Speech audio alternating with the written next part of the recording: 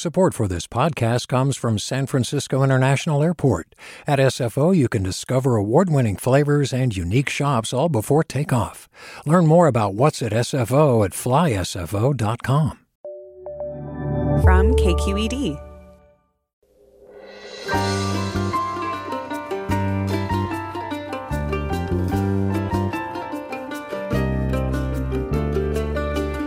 From KQED in San Francisco, I'm Alexis Madrigal. The primary battlefield in Ukraine is the physical one, of course, the one playing out on the ground. But the broader conflict is largely playing out on screens, among social networks, and in video clips circulating in group threads. The information war sways the sentiment of populations, changes the positions of leaders, and can have a real effect on the battle. So far, in a surprise, Russia's much-discussed troll army and provocateurs have been drowned out by Ukrainian social media savvy and big tech's preparation for and recoil from Russian activity. We'll talk with two experts on the new Infowar landscape about what they're seeing and what to expect in the weeks ahead. That's all next, after this news.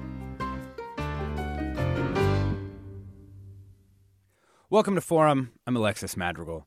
If you told me before Russia invaded Ukraine that the big stories in the digital terrain were that Ukraine's president had become a global icon and that Ukrainian soldiers trash-talking their counterparts, even in potentially suicidal defensive positions, would become some of the most widely shared memes in the world, I would not have believed you. Not only because it seemed unlikely that Ukrainians could mount the so far effective defense they have, but because Russian trolls, hackers, info warriors, and other operators were considered top-notch.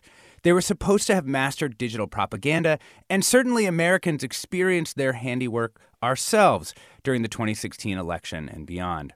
So like everything else this past few days, reality has surprised us, and it's time to reorient ourselves to the new world.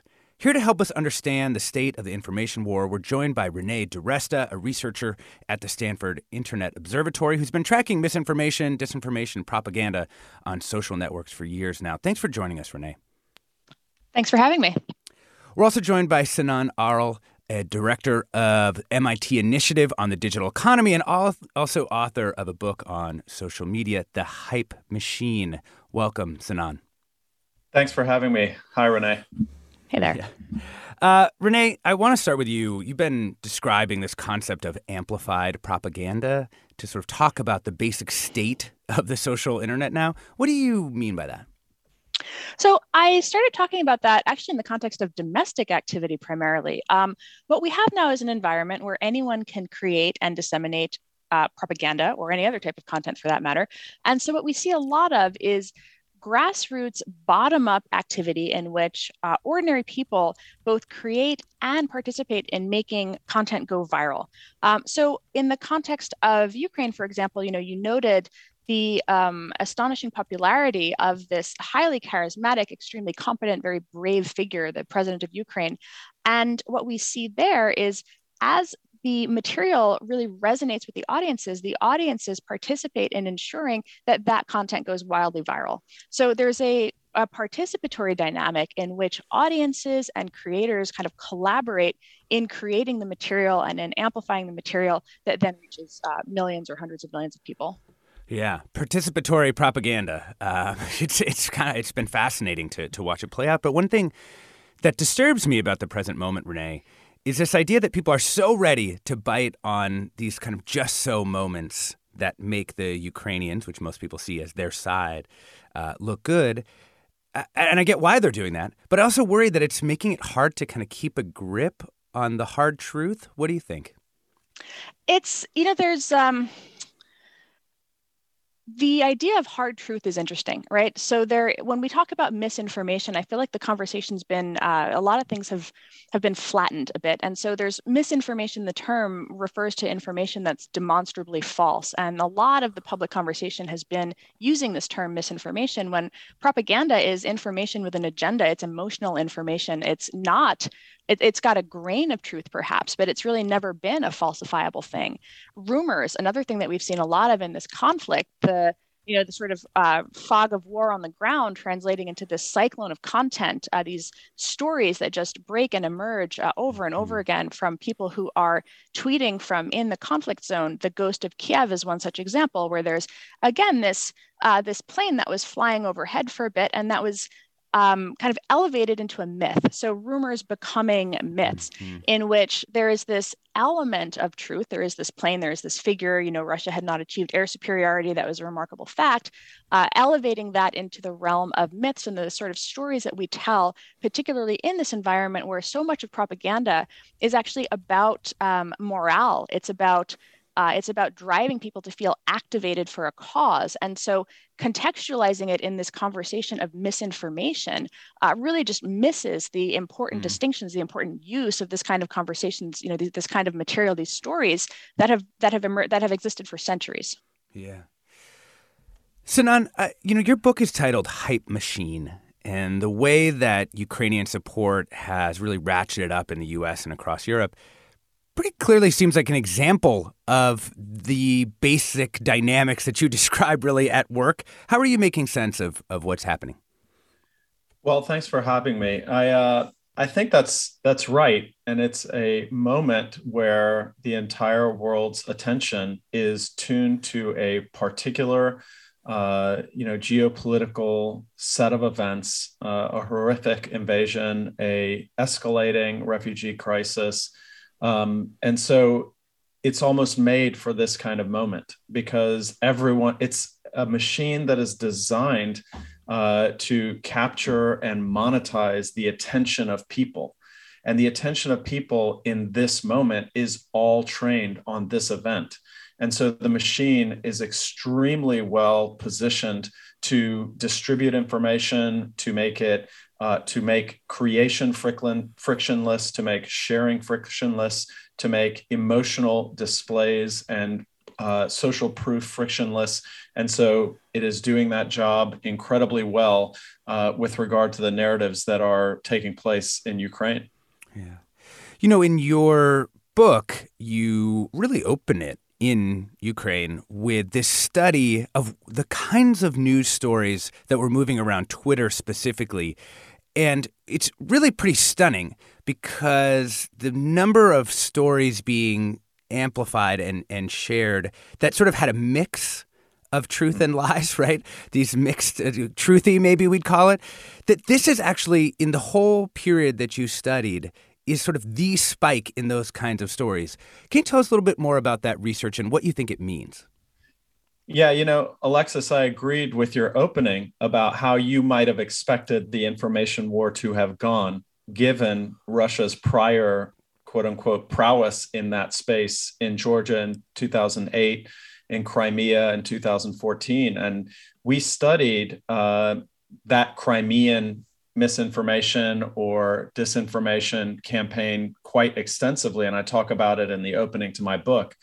So it was part of a larger study that we published in Science in 2018, where we studied all of the true and false verified news stories that ever spread on Twitter from 2006 to 2017, so 10 years of data. And within that data, there was a subset of data that the fact checkers labeled mixed, or partially true, partially false. And when we dug into just the mixed news, the partially true, partially false news, we found one spike that was 4 times greater than all of the other mixed news in that decade of Twitter's recorded history. And that was during the 2-month annexation of Crimea. So when we looked into the stories that were making up that spike that was 4 times greater than any other spike in Twitter's history at that point, what we found was that the main stories that were driving that spike were stories that were parroting Sergei Lavrov's public remarks nearly verbatim. And they were stories that were essentially Russian propaganda that was designed to control the narrative of what was going on in Ukraine, in Crimea, for Crimean citizens, as well as for the international community. And it was to great effect. I mean, why aren't we seeing a similar kind of push this time around? I know that may be a difficult question to answer. Well, I think that there's 3 primary reasons. that we're not seeing the same thing this time around. The first is that there is a tremendous amount of global unity of perspective. So you saw the vote at the UN. The nations that were voting for or abstaining are few and far between, and they are sort of a set of pariahs of the world, in essence. Secondly, I think that President Zelensky has been incredibly effective, especially in contrast to the Russian narrative. So, there was a Russian news story on state media that early on that Zelensky had fled the country. And, the very simple response of posting a video selfie of himself walking through the streets of Ukraine with his two videos, actually, the one where he's by himself and the one where he's with his lieutenants, saying, "We're here, we're defending our country," was incredibly effective to counter that narrative. But it also posed a very stark difference between this cool under pressure, strident leader who is in the thick of the fighting and yet being brave, compared to the videos of Vladimir Putin sitting behind a wooden desk in a safe office, sort of hunched over hundreds of miles away from the fighting, also presents a very stark narrative. The third reason, I think, is the involvement of the platforms themselves. They are completely different in their approach today than they had been in 2008 and 2014. I think in Crimea, in Georgia, and previously, the platforms were not as prepared to deal with Russian misinformation and propaganda. And today, at least their policies, and we can go through those specifically, are much more prepared to deal with it than they were in the past. Yeah, I mean, I think that's some of the most grueling stuff to read from your book back in 2014 is realizing that this information operation is occurring in Ukraine on Facebook, and Facebook has no office there, and probably pretty likely had few to no culturally competent Ukrainian speakers who could have even helped the executives understand what was going on.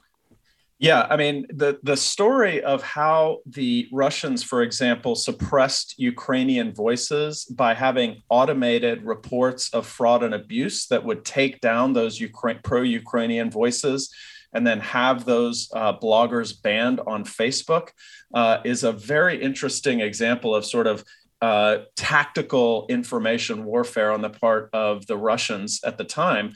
In describing what you're saying, today, Facebook has spun up a special operations center staffed with native Russian and Ukrainian speakers that are monitoring misinformation posted about the war. They're adding warning labels to war-related images that its software detects are more than a year old and so can't be about this war. They've restricted access to content from state-affiliated Russian media outlets like RT and Sputnik, and other platforms are doing similar things. That doesn't mean that misinformation and disinformation isn't flowing freely. A lot of it is, but there's a lot more focus and policy oriented around curtailing it and towards dealing specifically with propaganda. Yeah. We're talking about war in this age of participatory propaganda with Renee DiResta, Technical Research Manager at the Stanford Internet Observatory, as well as Sinan Arel, Director of the MIT Initiative on the Digital Economy and author of The Hype Machine. And we'd love to hear from you. The number is 866-733-6786. What stories have hit home for you? That's 866-733-6786. We'll be back with more after the break. Support for Forum comes from San Francisco Opera. Set 10 years after a school shooting, the critically acclaimed opera Innocence takes us into a complex emotional journey where our understanding of innocence and guilt is constantly upended. Kaya Sariaho's ethereal score collapses the past into the present as a community of survivors grapple with how to move forward. Don't miss the highly anticipated American premiere of Innocence, June 1st through 21st. Learn more at sfopera.com. We've all got those parts of our house where the internet just won't go. Well, if you had wall-to-wall Wi-Fi from Xfinity, you could worry less about dead spots. Because with wall-to-wall Wi-Fi from Xfinity, you get fast speeds, reliable connection in every room, and power for all of your devices, even when everyone's online. That's wall-to-wall Wi-Fi only with Xfinity. Restrictions apply, not available in all areas. Actual speeds vary. Welcome back to Forum. I'm Alexis Madrigal. We're talking about the information war in Ukraine right now with Renee DiResta, a researcher at the Stanford Internet Observatory, as well as Sinan Arl, director of the MIT Initiative on the Digital Economy and author of The Hype Machine. We'd love to hear from you. What images or stories have hit home for you and drawn you into this conflict? And have you thought about how to verify whether or not they're true? Give us a call now at 866-733-6786. That's 866-733-6786. Or you can get in touch on Twitter, Facebook, and Instagram. We're KQED Forum, or you can email your questions and comments to forum@kqed.org. Renee, I wanted to ask you a little bit more about this concept of things being both true and possibly also propaganda as well.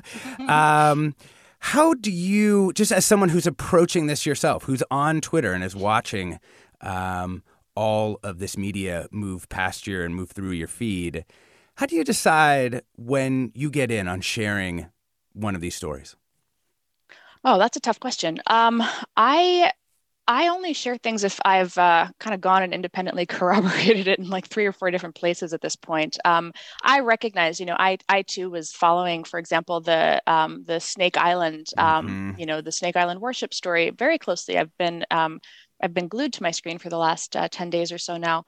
And it's a very, very powerful story, right? And, you see the fog of war in there. They actually didn't know that those soldiers were still alive, right? And they lost contact with them. The assumption was that they were all killed. And this became, again, an extraordinary, compelling act of bravery, personal narrative. There's audio of it. One thing that I think is worth mentioning is that so much of the content that we're seeing this time around, which is very distinct from 2014, is that a lot of the kind of flood the zone nonsense that was happening on social platforms in 2014 was news articles and text. Now we have video, and the effort to fact check a video for just kind of an ordinary casual observer is extraordinarily difficult. How do you know if something's been modified? How do you know if it's been decontextualized? We're seeing video game footage was making the rounds for a few days. So I think this question of how do you decide what to share, it's I think that at this moment in time, sharing something that is making a factual claim is particularly challenging, but sharing the stories that are resonating with people emotionally, that's what you're seeing go viral. And the question of what happens when they are later found to be rumors that were kind of elevated into myths, I think the acknowledgement that happened, the acknowledgement that this story was the actual outcome, acknowledging that dynamic happened is important, even just for understanding socially how we are all participating in this process of trying to get information when there is just so much content swirling around, and understanding what of it was true, what of it did turn out to not be true, and just being open and transparent when the real facts begin to come out. Yeah, and it's not about being opposed to Ukraine or not thinking that the Snake Island defenders were showing bravery, telling a Russian warship to go blank itself, as some of you may have seen out there. But it's just more about a dedication to the truth, insofar as we can discover it in this information landscape, which is incredibly, incredibly both difficult and motivated by so many different things. Renee, stick with you for a little bit here, too.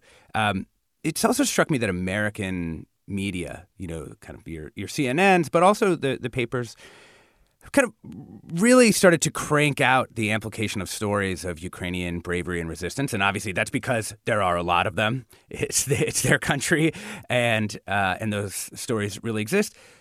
It's also the framing for a lot of those stories, seems like to me, designed to move along those emotional social network circuits that you're describing. Like, it's basically soft focus Olympics coverage in some ways about this war.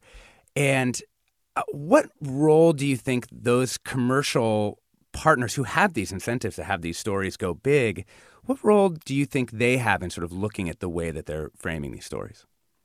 I think, again, the principles of journalistic integrity, where the facts as they are known are made clear, is critically important for us. We want to feel that the media that we're getting our information from is telling the most accurate story possible. The holding commentary aside, right? There's a lot of commentary, a lot of human interest stories that are being written as well that do tend to get a little bit more into the expressing what ordinary people who are directly impacted are saying, kind of retelling their stories, bringing them to the world, giving them a voice. I think that's also an important area for coverage. Again, I think that the acknowledgement from media, this is what we reported, this piece turned out not to be true, this piece, later they were found to be alive, this plane didn't shoot down 6 people, et cetera, et cetera. You can note that, you can be as factually accurate as possible. And I think, again, it's that transparency and that making the facts clear as they are known is the role of a journalist in this time. Yeah, I think a lot of my questions are more about even just the framing, less than the facts, which I mean, all the reporters who were in Ukraine, I mean, that is a very difficult and very dangerous job, and tons of respect to them. Let's bring in Tony from the East Bay, first caller. Hi, how are you? I got to say that talking about the topic and what it brings to mind, in a previous life, I was in the Army and stationed in Germany. We did a lot of exercises while out there with our Ukrainian counterparts. And information warfare was definitely one of those things that we trained and planned on. And it goes to a comment that your guest made earlier about the narratives.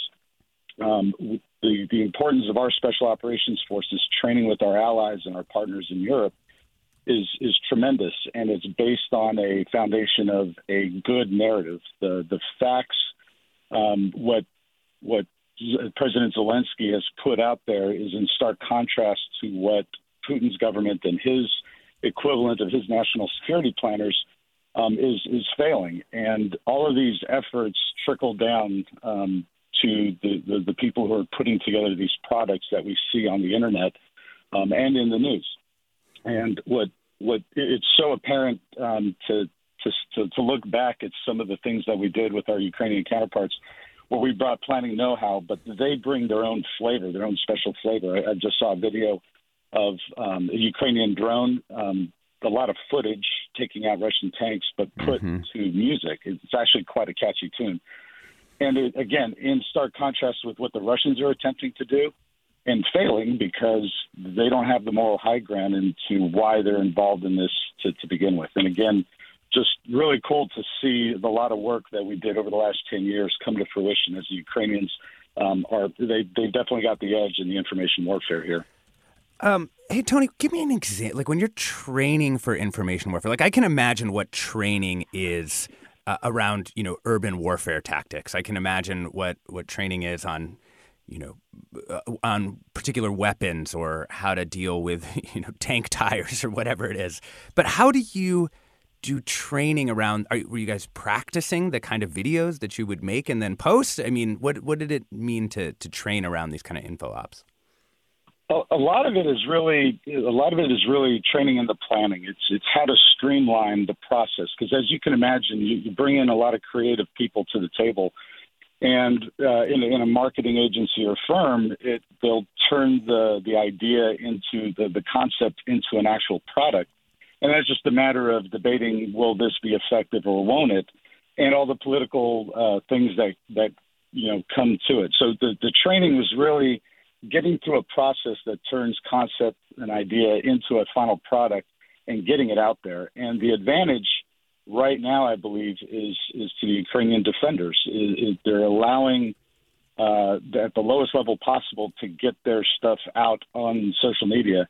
And in some ways, I think on the Russian side, I think they're hampered by the fact that I've got this footage from the front. I can't find any really good convincing footage that the Russians are winning. And then it gets back to, the higher headquarters trying to figure out how to spin this into something positive. We focus mostly on how to streamline that and get really good content, again, based on a factual and moral high ground that our cause is better, or what have you. And so it was a lot of sometimes really boring meetings, but really cool brainstorming and creative sessions, especially learned a lot from the Ukrainians because they bring their own special flavor and their own moxie, if you will.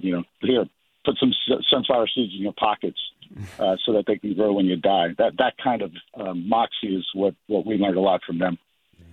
Hey, thanks so much for sharing that experience. Unexpected call, Tony. Thank you so much for that. Yeah, no problem. So this kind of goes along with a piece that you wrote that the Ukrainians really do seem to be using social media better. Like the advantage here really seems to be kind of like what Tony was saying, is that the content, as awful as it sounds to say that about a war, the content is superior. Well, I mean, I think that the interesting thing about Tony's comment about narrative is this idea that narrative really inspires action in this case. So you're correct. President Zelensky is putting out videos that can be easily repurposed on any platform and go viral across platforms, but he's also getting on Telegram, the encrypted messaging app, to speak directly to the Russian people. And I think that the action that we're seeing is really clear and stark. So first, it's motivating the resistance by inspiring Ukrainian citizens to take up arms in defense of their country, and also motivating them with social proof from others that they're not alone, they're united. Other people are also not surrendering. It's encouraging foreign assistance. It's pressuring Europe, the United States, and the world to step up their efforts to end the conflict. And the action built off of narrative that we see there is also unprecedented sanctions, removing many Russian banks from SWIFT, EU sending troops for the first time in their history, Germany doing an about face, both on the Nord Stream 2 pipeline, but also, on their longstanding policy of not sending arms into conflict zones. And then finally, it's the Russian citizens themselves. By speaking directly to them, it fans the flames of protest in Russia. Thousands, upwards of 10,000 people have been arrested, or soon will be that number 10,000 that I have seen, mobilizing the anti-war movement in Moscow and elsewhere in Russia. And so this link between the narrative and action is in part because of the expert and depth use of social media, but it's also in part related to what I mentioned earlier, in that there is a unity of perspective against this invasion worldwide. We're talking about war in this age of social media with Sinan Arel, director of the MIT Initiative on the Digital Economy and author of The Hype Machine. He's been studying social networks for 20 years, as well as Renee DiResta, a researcher at the Stanford Internet Observatory, who's been in the trenches of all kinds of misinformation, disinformation, and propaganda wars for years as well. And we'd love to hear from you. What images or stories have hit home for you or drawn you in during the conflict? And how do you think about verifying those stories or understanding what role you're playing in sharing them? What don't you understand about the current information war and maybe want explained? Give us a call now at 866-733-6786. That's 866-733-6786. You can get in touch on Twitter, Facebook, and Instagram, or KQED Forum, or you can email your questions and comments to forum@kqed.org. I want to go to another caller, Madhu in San Jose. Welcome to the show. Yeah, thank you. This has been concerning me a lot. Every night I watch the news, and then we also watch the late night shows. And in most of these segments, they use these stories from Ukraine as a way of entertaining people. It's as if like we are cheering our team in a sports event when they score a goal, without underlining the fact that there is death and destruction. And this I feel very bad that they're even saying these stories. And the second thing is, what's the use of this controlling the narrative while people are already dying? Mm-hmm. Madhu, thanks so much for that comment. I have to say that I have experienced a similar kind of discomfort in watching exactly the way you described it. Like, this isn't a game. This is a war. And yet people are sharing both through the platforms and with the same language and reaction GIFs and all of these things, these images of a war, these images of people with all this weaponry and what we know is death and destruction. And Renee, I actually don't even have a fully formed question about this, aside from just, it's honestly made me feel quite terrible. Like, just as a person, even though I recognize the bravery, I recognize all the things about the nature of this war, it's seeing the same content that's used for warriors like dunks being used to also like dunk on the Russians. And I'm just like, these are not equivalent. And it doesn't feel like it has the gravity and the weight of the human importance attached to it. Well, I think you're right about that. I think there's a question of also what we see on English language, Western focused social media platforms is also a little bit different than what's going on in the Telegram channels and things like that. Sinan had mentioned the platforms are doing a fairly strong job moderating and managing this crisis. But interestingly, on Telegram is where you're seeing a whole lot more of the very, very unvarnished stuff that would never stand on a Western platform. And that is where the kind of the Ukrainian audiences are. That's where the Russian audiences are, and it's a very, very different tone on those platforms. So I think that this sentiment that people on Western platforms are using React-G and memes and so on and so forth, there is a bit of distance, and people are cheering, for their, for the side that they feel a connection to, and there is this gap where I think that there's a little bit of a sanitized experience of it on Western platforms at this point. And so I empathize with the prior caller's commentary on that. It's a very, very different experience over on Telegram. Yeah. I mean, it just seems very possible that the propaganda successes for Russians are I'm not seeing them because they're not targeted towards me. They're not trying to get San Franciscans who are likely not to agree with Russian aims to sort of, they're not trying to target me. This is where I think some of the coverage about the narrative that Russia's information operations collapsed is interesting, because it assumes that the target audience right now is Westerners, right? And one of the things that was interesting in the unfolding of events was the White House and U.S. intelligence putting out commentary saying, we have intelligence that Russia is going to stage a false flag attack as a pretext for an invasion of Ukraine. They actually got quite detailed. They alleged that there would be bodies. It would look like a missile strike conducted with Turkish missiles to kind of bring a NATO element into the narrative. There are that kind of kneecapped in some ways, assuming that intelligence was accurate, and some of the images on Telegram, again, of some fairly gruesome footage potentially corroborate a little bit of that claim. It indicates that perhaps the collateral that they thought they'd have to work with in propagandizing to Western audiences was undercut. When we talk about propaganda, as I think the prior caller mentioned, it's not only about persuasion. That's kind of a long game, but in the actual heat of battle, it's more about distraction. It's about undermining morale. It's about, flooding the zone, creating a perception that it's too difficult to know what's true. That's not the kind of content that they would waste their energy targeting at Western audiences, because we're just not there. Yep. And so there's a little bit of a difference in making sure that the audience and the platform are achieving an objective. Exactly. We're talking about war in this age of social networks and information operations. We'll be back with more right after the break. Support for Forum comes from San Francisco Opera. Set 10 years after a school shooting, the critically acclaimed opera Innocence takes us into a complex emotional journey where our understanding of innocence and guilt is constantly upended. Kaya Sariaho's ethereal score collapses the past into the present as a community of survivors grapple with how to move forward. Don't miss the highly anticipated American premiere of Innocence, June 1st through 21st. Learn more at sfopera.com. We've all got those parts of our house where the internet just won't go. Well, if you had wall-to-wall Wi-Fi from Xfinity, you could worry less about dead spots. Because with wall-to-wall Wi-Fi from Xfinity, you get fast speeds, reliable connection in every room, and power for all of your devices, even when everyone's online.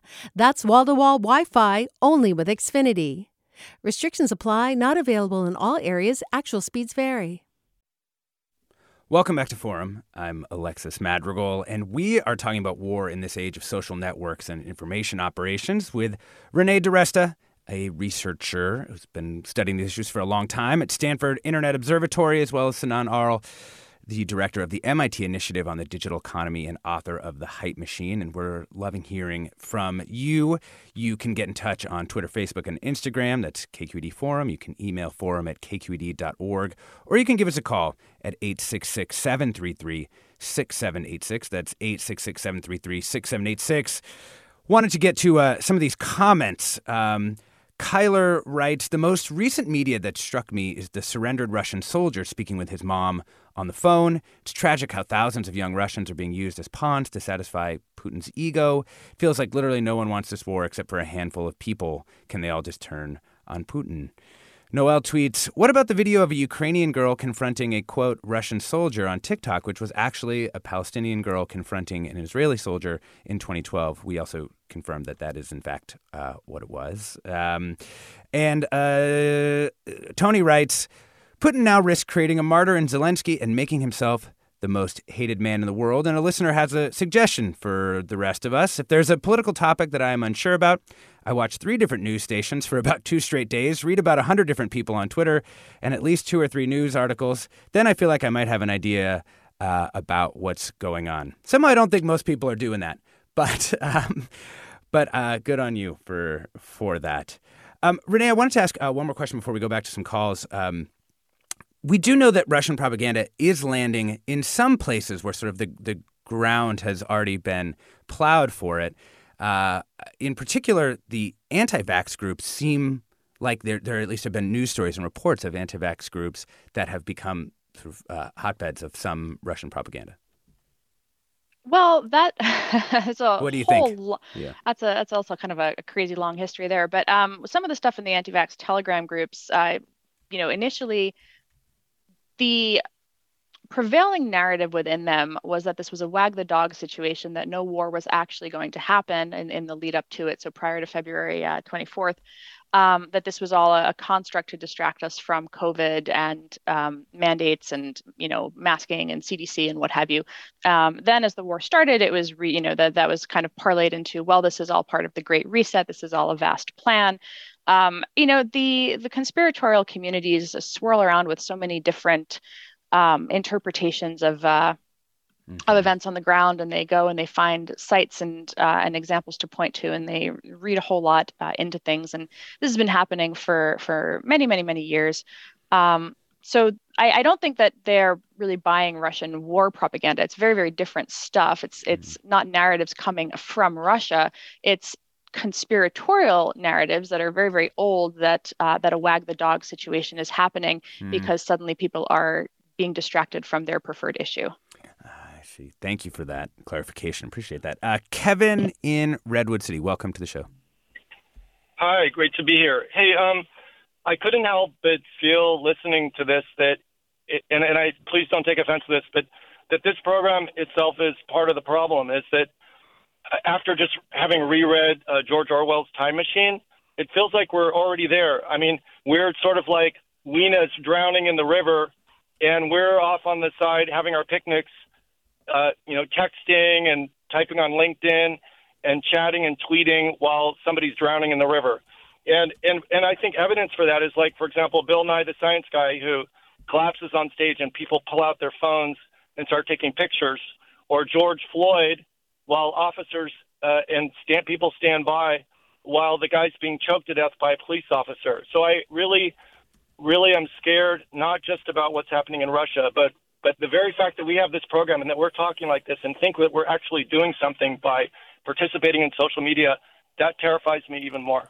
Okay, I'll take my answer. No, Kevin, stay with us. Kevin, stay with us. I think the question is, the world, is intermediated in this way. We're not on the ground in Ukraine. We're not doing anything on the ground, but we are both experiencing this thing from afar, as well as people are having an influence on European politicians. Like this intermediated war, this other layer atop the ground, is actually part of what's happening in the world. And I think I completely take your point that these are very distinct things and that the world of media is built out of different stuff than the world of the war on the ground. But how would we approach this in a better way? I don't know. I think that is the question, I think, because clearly, even while we're talking right now, children are taking their last breath from a vacuum bomb. Women are getting their legs blown off in apartment buildings right now while we're talking on the phone, while we're talking on this program. Children, I've seen photos, are using automatic weapons against paratroopers while we're talking on this program. And so I think, to bring it home, like I have kids, if we're on a schoolyard and we see one kid pummeling another kid, and then the parents decide to just talk about it. Oh, we're going to have to take his allowance away. Oh, and somebody else is taking photographs of it. This is how I feel what's going on. So I think you're asking the right question. You're asking the million-dollar question is, what should we be doing? But I do fear for that when we participate in social media, that we think we did something and it actually sort of anesthetizes us. And so that's my fear. Yeah. Hey, thank you for that, Kevin. I appreciate the feedback. Let's go to Justin in San Rafael. Hi. As I watch people like Sergei Lavrov speak at the UN, it had me wondering whether Russian propaganda is perhaps less effective in this conflict just because Russia's credibility is so low right now. We've also seen pro-Russian influencers, if you will, like former President Trump, Tucker Carlson, and so forth, speaking out in support of Russia and against Ukraine. And I was wondering what the experts thought that Russia might do to try to weaken Western opposition to the war. Yeah. Let's start this one with Sinan. And I think what I kind of want to ask about this is you can't spin some of the things that happened very easily.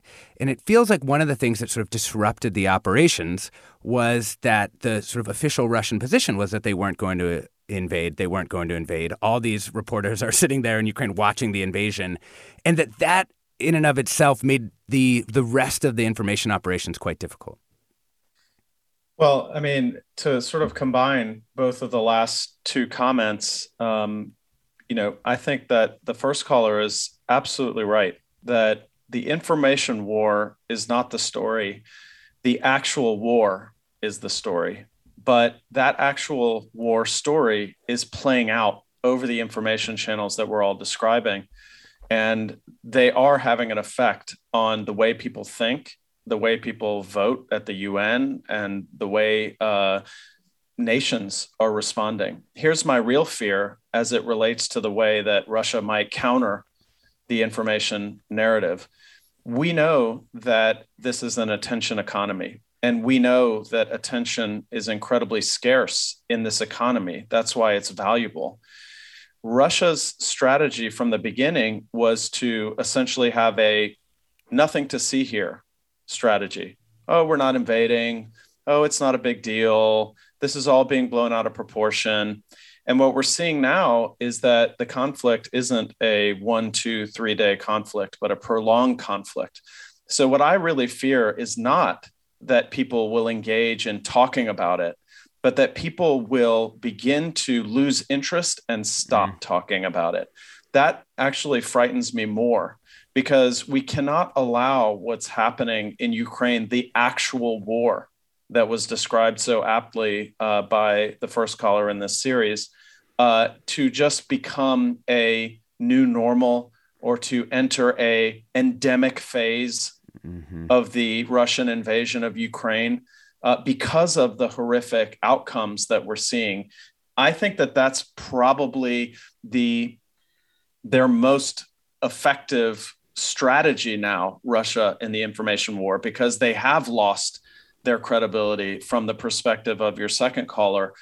There's really not much to convince the international community at this point that this is okay, but they could sort of drown this into a lack of interest over a long period of time. And I'm speaking of the information war, certainly not of the nation states, but of the interest of citizens in Russia and Ukraine and in the world, certainly not Ukraine, but in the world, about speaking about it and speaking up about it and demanding action about it. Right. Can the citizens of these democracies that have so many options for what they're going to pay attention to, can they keep their minds focused on this and their leaders, therefore, also focused on this? Let's bring in Raza from San Carlos. Welcome. Oh, thank you. Thank you for taking my call. I really am enjoying this show. I think it's very, very important topic to talk about, the propaganda. And yes, we are talking about the social media.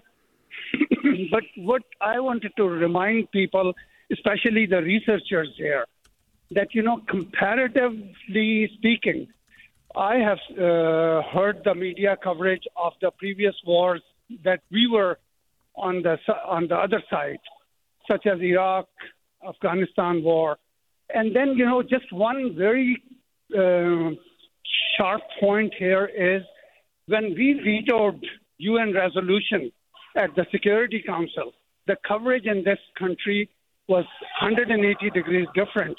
When the whole world voted in the General Assembly against that veto, we covered it 180 degrees different. Even on this show, you guys are talking about these pariah countries, 3 or 4 of them. In previous times when we vetoed Palestine-Israeli wars, we didn't call us pariah countries. So I think the propaganda and the way you frame the news, it's not always truth. And I think finding the truth is become a million times harder in the social media era than it was during the regular cable TV channel.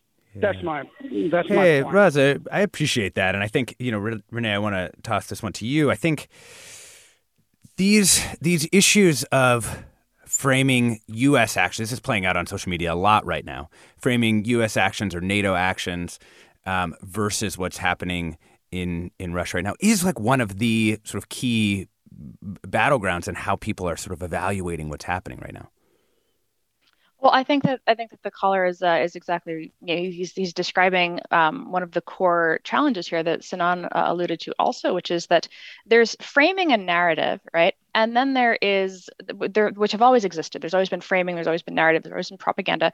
But in the age of social media, the participatory dynamics mean that large audiences can make certain things reach more people, right? That there are certain types of content can be more heavily resonant. I think that one of the key challenges we're seeing is this question of winning the war in the information war is so much about winning the attention, and the dynamic of different communities online kind of battling it out to get their version of events, their frame to be the dominant frame is something that we see across all issues, all politics at this point, nearly all countries. And that is the kind of added complexity layer when we have now, instead of just this top-down narrative coming from media, which again has always used frames and been cozy with some regime or another, intersecting with the grassroots galvanized public that also itself feels as if it has a direct hand in participation in narrative creation. Yeah, I mean, Renee, this is something you have been studying, right? So is this something that is this is the new state of play? This is reality now, and these battles over framing and legitimacy of narratives going on in social media, bubbling up from the bottom and then sort of being sort of both amplified and used by media as well. Like, this is just the reality now. There's no different or better way to work with these networks in our current information terrain. Well, I don't know that I would add the last part. Is it the new normal right now? Yes. Is the participatory dynamic here to stay, for the entirety of the future? Yes. Are there ways to do it better? I would argue the answer to that is also yes. And that's because the one thing that we haven't really gotten into, because this is not a conversation about social media, is that when information is curated for you, when it's curated algorithmically, when platform recommendation engines nudge people into groups and communities and assemble the networks that the information cascades along, and Sanan's book really deals with this in great detail, there are ways to rethink that curation, to rethink the assemblage of those networks, potentially towards being less about sensationalism, less about this kind of constant roiling sense that we're all competing for attention in this this kind of small arena. And there potentially are ways to design better platforms that that minimize some of the kind of worst aspects of the attention grab dynamic.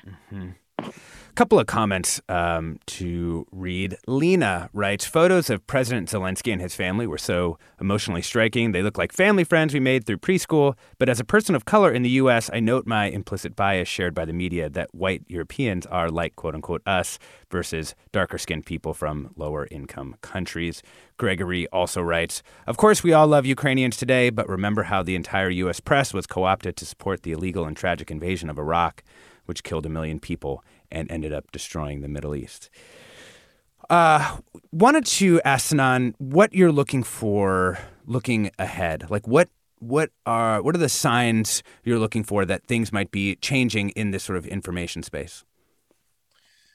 Well, I mean, I think that the main thing that I'm looking at is the unfolding of the war itself.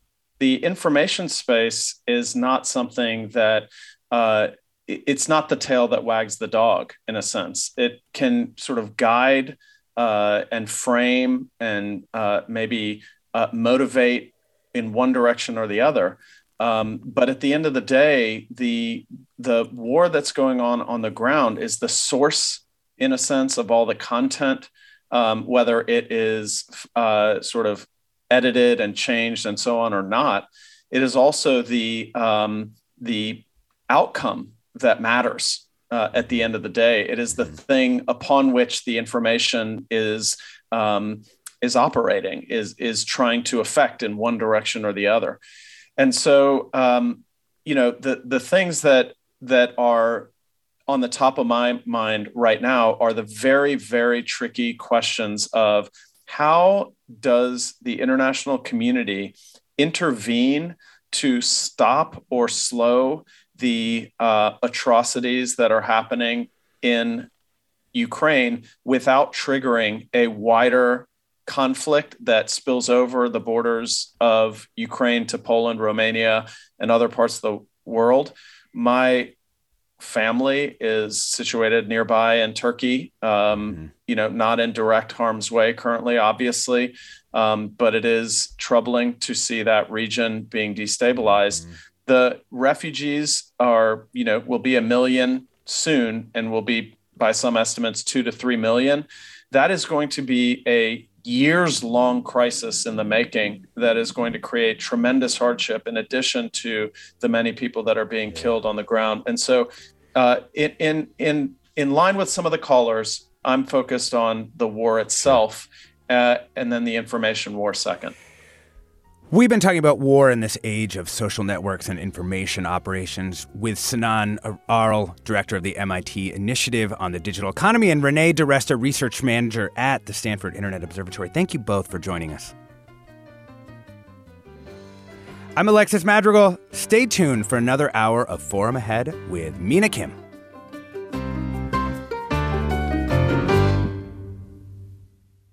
Funds for the production of Forum are provided by the members of KQED Public Radio, the Germanicos Foundation, the Generosity Foundation, and the Heising-Simons Foundation. Support for Forum comes from San Francisco Opera. Set 10 years after a school shooting, the critically acclaimed opera Innocence takes us into a complex emotional journey where our understanding of innocence and guilt is constantly upended. Kaya Sariaho's ethereal score collapses the past into the present as a community of survivors grapple with how to move forward. Don't miss the highly anticipated American premiere of Innocence, June 1st through 21st. Learn more at sfopera.com. We've all got those parts of our house where the internet just won't go. Well, if you had wall-to-wall Wi-Fi from Xfinity, you could worry less about dead spots. Because with wall-to-wall Wi-Fi from Xfinity, you get fast speeds, reliable connection in every room, and power for all of your devices, even when everyone's online. That's wall-to-wall Wi-Fi only with Xfinity. Restrictions apply, not available in all areas. Actual speeds vary. All over the country, we need to improve reading in Wisconsin. Schools are changing the way they teach reading. I'm calling for a renewed focus on literacy. We have gotten this wrong in New York and all across the nation. And it's happening because of a podcast. I think your podcast has changed my life. And I'm going to share this podcast with everyone I meet. Sold a Story investigates how teaching kids to read went wrong. New episodes of Sold a Story are available now.